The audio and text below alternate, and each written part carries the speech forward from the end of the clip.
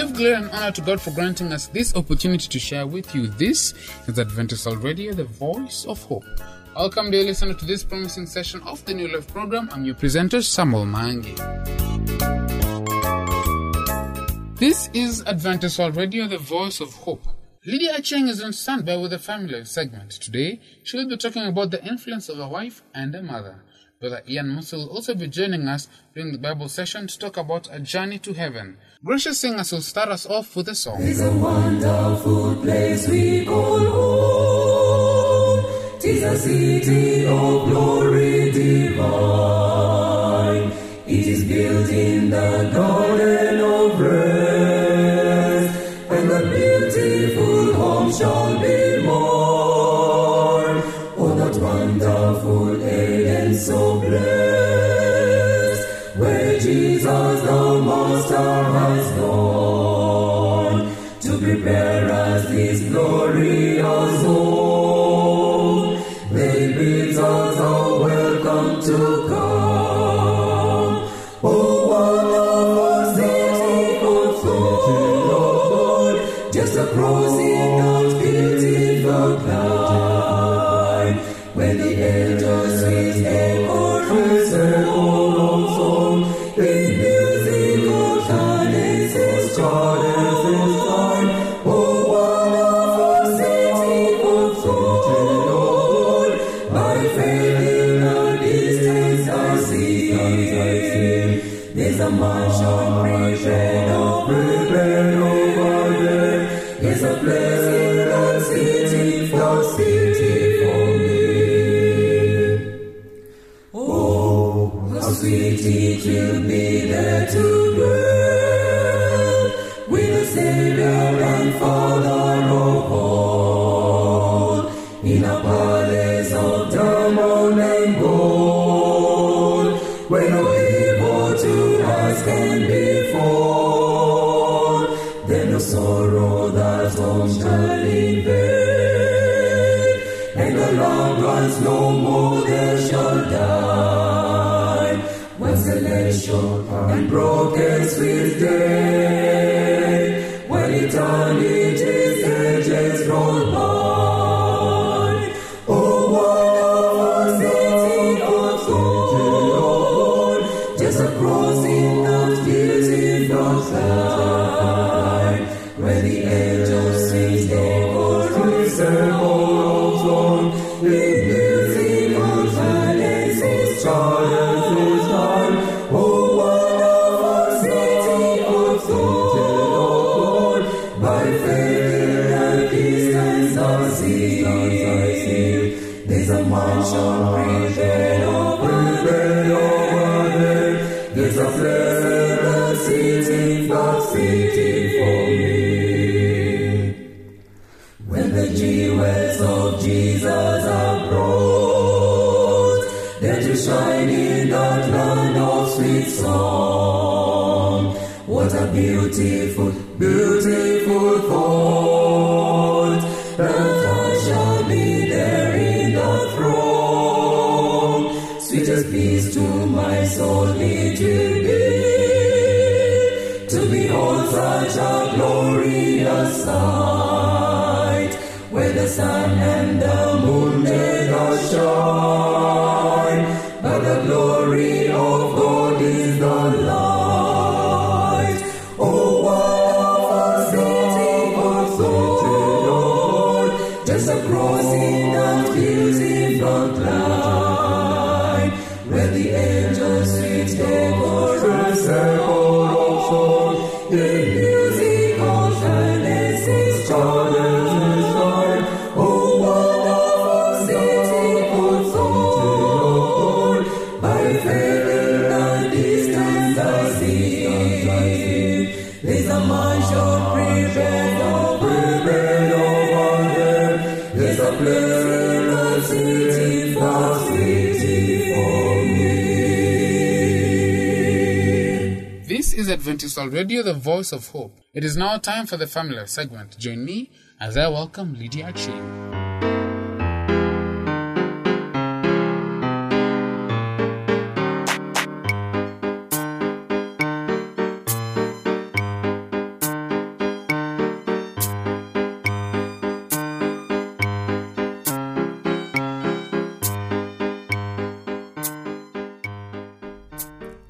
Hello, dear listener. Welcome to today's Family Life program.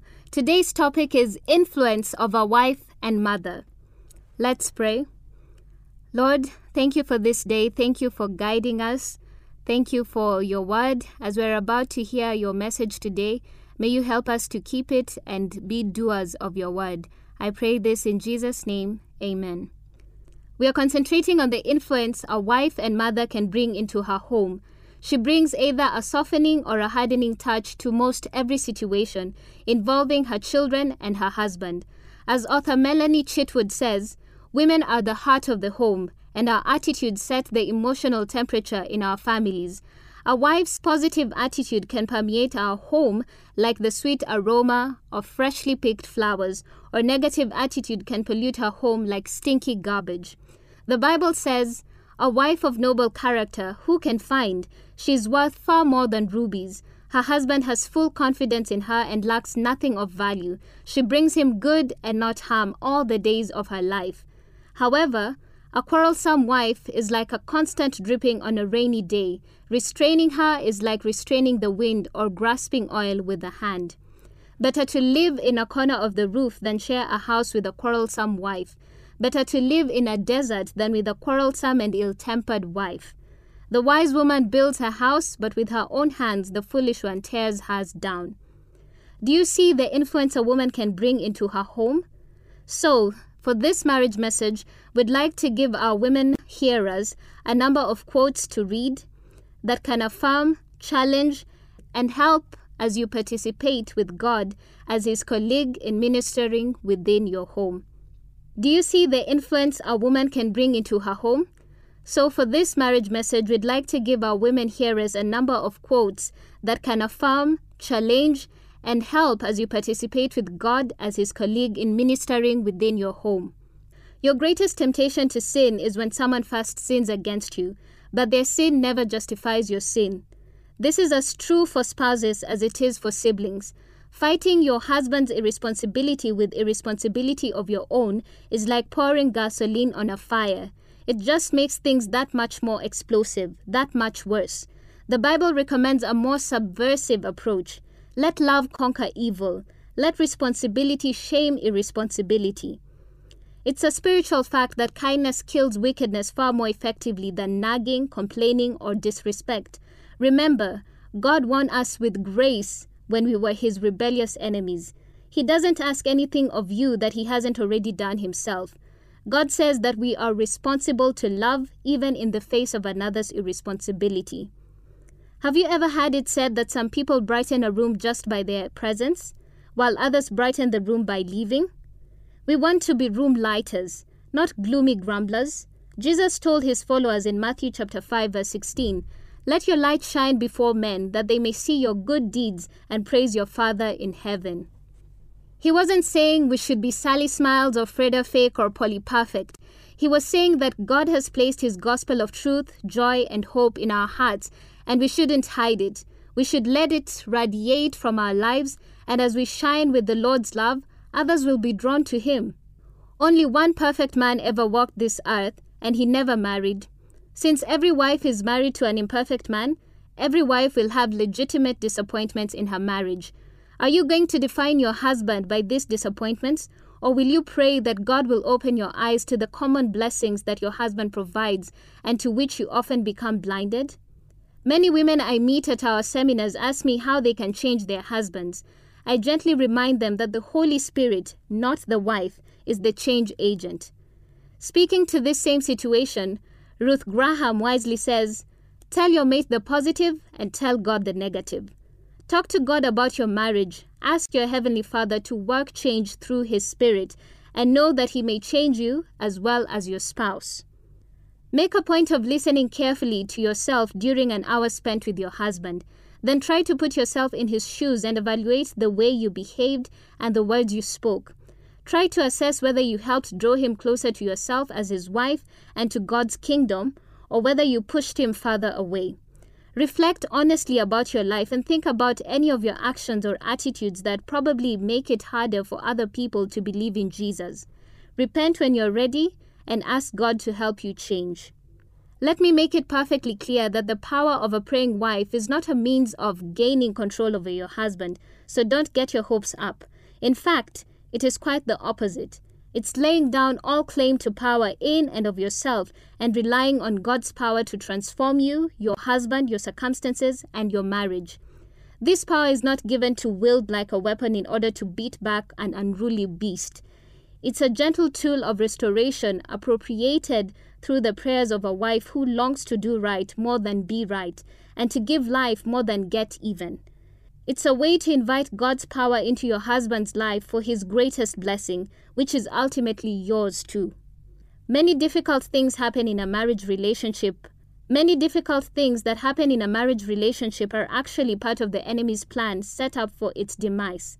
But we can say, I will not allow anything to destroy my marriage. I will not stand by and watch my husband be wearied, beaten down, or destroyed. I will not sit idle while an invisible wall goes up. I will not sit idle while an invisible wall goes up between us.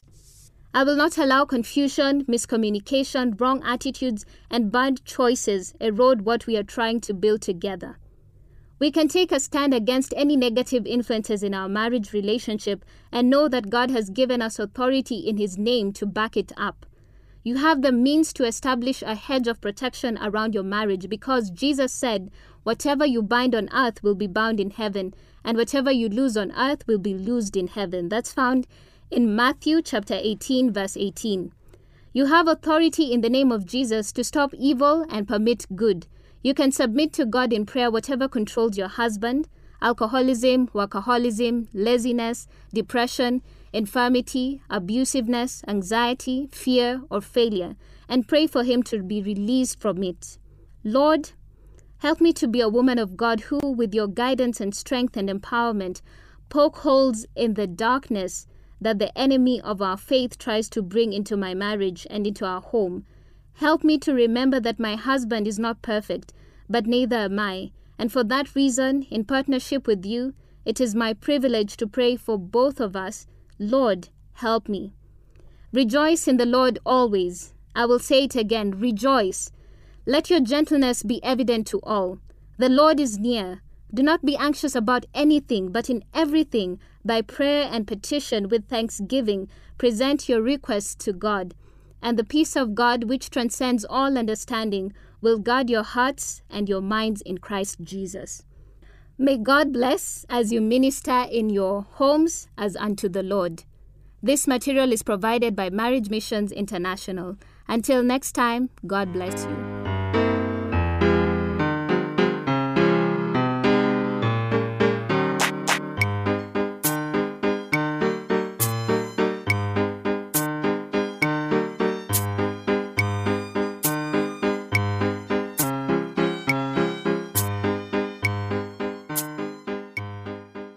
We appreciate those who have given us their thoughts concerning this program. We are here just for you.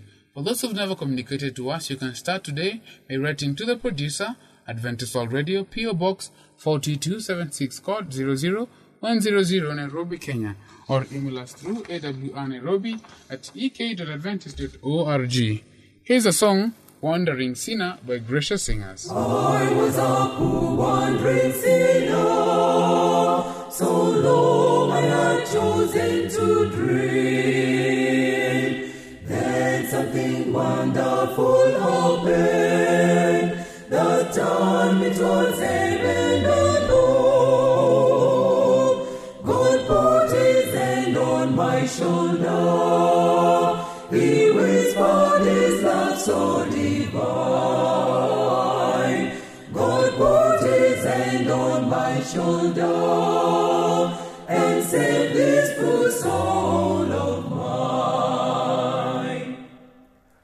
Gone are the fears that tormented, and gone is the burden of sin. Peace fills my heart overflowing. There's gladness and glory within. God put His hand on my shoulder. He whispered His love so divine. God put hand on my shoulder and save this poor soul of mine. I hope that you've been looking forward to the Bible segment. Join me as I welcome Brother Ian.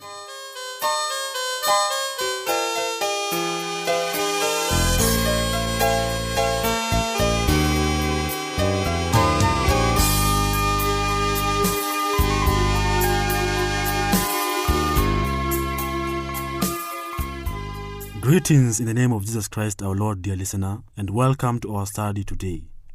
The topic of our study is a journey to heaven. I am your presenter, Ian Muse. In the book of Revelation, John declared that nothing which defileth will go through the gates into that dwelling place of God. The only thing that defiles in God's sight is sin.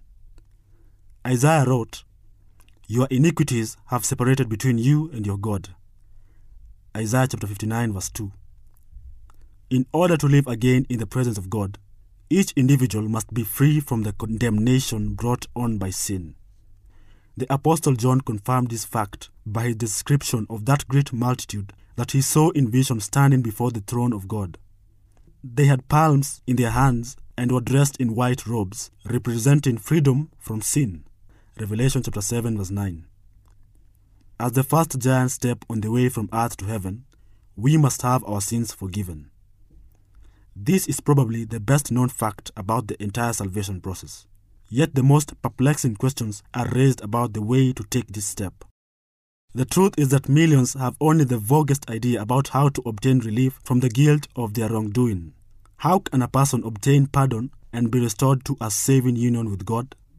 It is my belief that countless numbers of people really want to be Christians, but no one has made it clear enough or appealing enough to win their decision.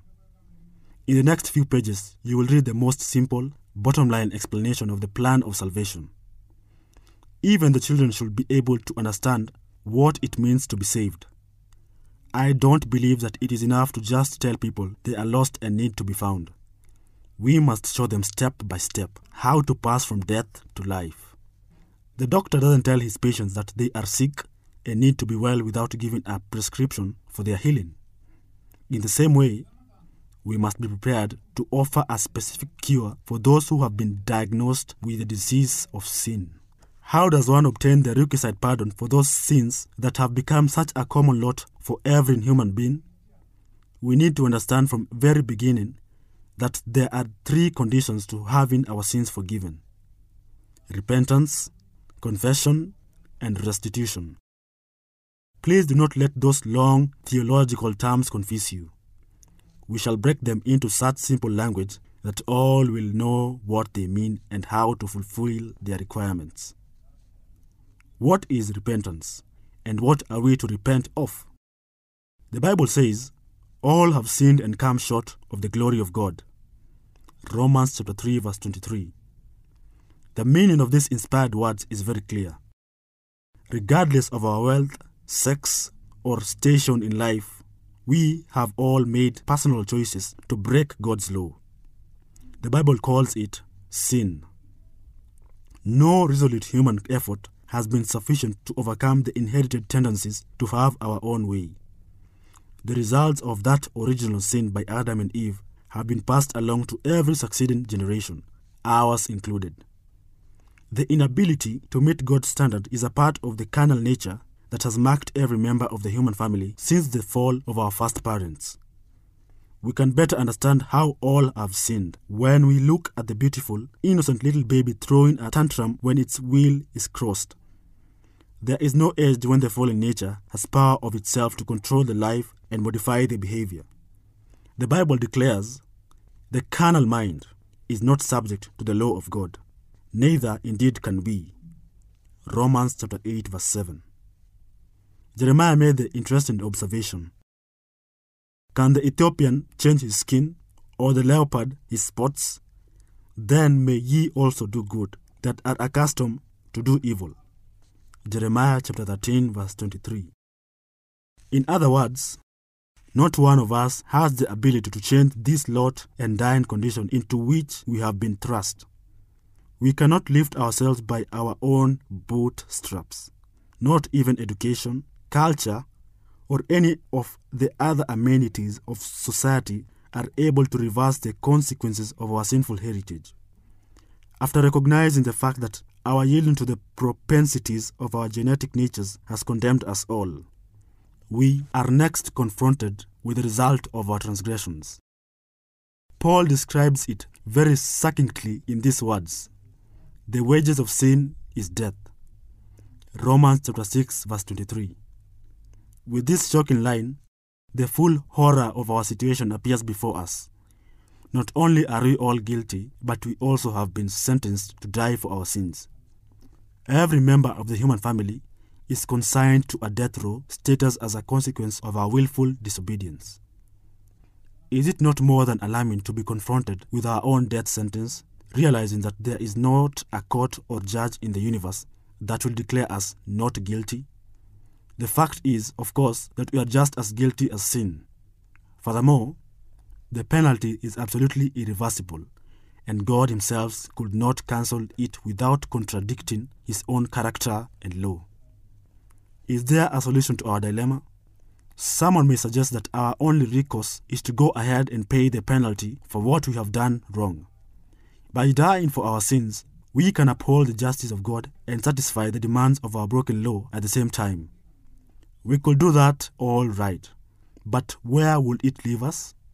Since we have no power to raise ourselves from the dead, we will be eternally cut off from life, with no hope of a resurrection. Certainly that course does not seem to be a very satisfactory answer to our problem. Finally, we have to face the truly disturbing fact that we owe something we cannot pay. We owe our very lives for our sin debt and have no way to pay without forfeiting all future existence. We also owe something we can't pay our very lives. But a friend, in the person of Jesus, says, "I will assume your debt, suffer death in your place, and put it all to the credit of your personal account." That offer stands behind all three of the steps we are considering in the salvation experience. It constitutes the basis of our receiving forgiveness for our sins. How is the guilt, condemnation, and death sentence transferred from you and me and placed upon Jesus, our divine substitute? Dear listener, it is indeed a misery how a sinless Savior could die for our sins. Let us therefore accept this great salvation as it is found in Jesus Christ. Thank you for your time, dear listener. I was your presenter, Ian Musa.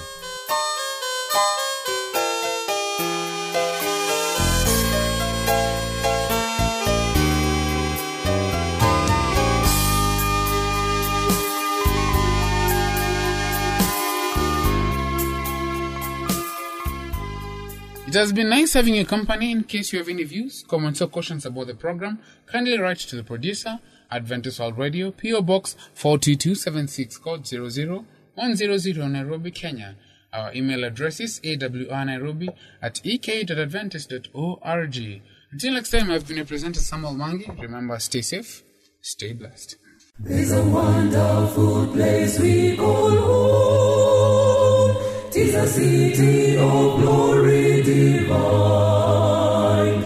It is built in the garden of rest, and the beautiful home shall be mine.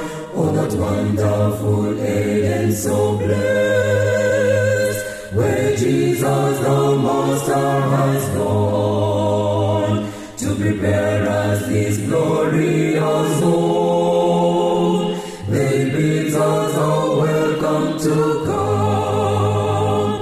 Oh, what a beautiful thought, just across in that beautiful climb, when the angels sweet echoes all of song, with musical cadences charted this line.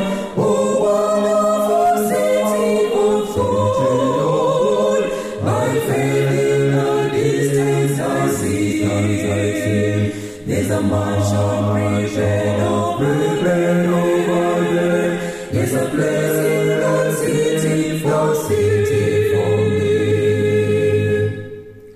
Oh, how sweet it will be there to dwell with the Savior and Father of all.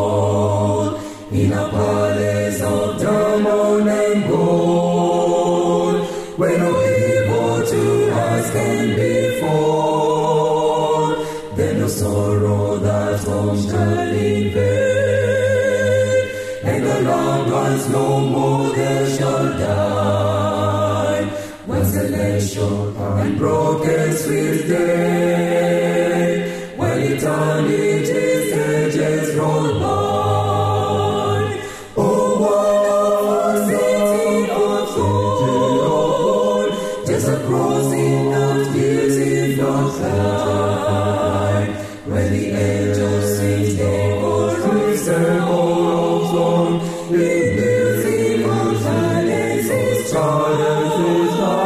Oh, wonderful city of gold, by faith in the distance I see, there's a mansion prepared over there, there's a place in the city for me. When the jewels of Jesus are brought, there to shine in that land of sweet song. What a beautiful, beautiful thought, that I shall be there in the throng. Sweetest peace to my soul it will be, to behold such a glorious sight, where the sun and the moon may not shine, but the glory of God is the light. Oh, wonderful city of gold, just a crossing that gives in the climb, where the angels sweet they chorus their song, in musical silence is time. Oh, wonderful city of gold, by faith in the distance I see, there's a mansion prepared over there, there's a place in the city for me. I was a poor wandering sinner, so long I had chosen to dream. Then something wonderful happened, that turned me towards heaven alone. God put his hand on my shoulder, he whispered his love so divine.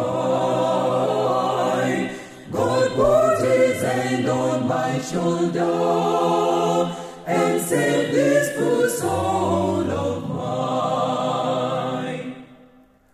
gone are the fears that tormented, and gone is the burden of sin. Peace fills my heart overflowing,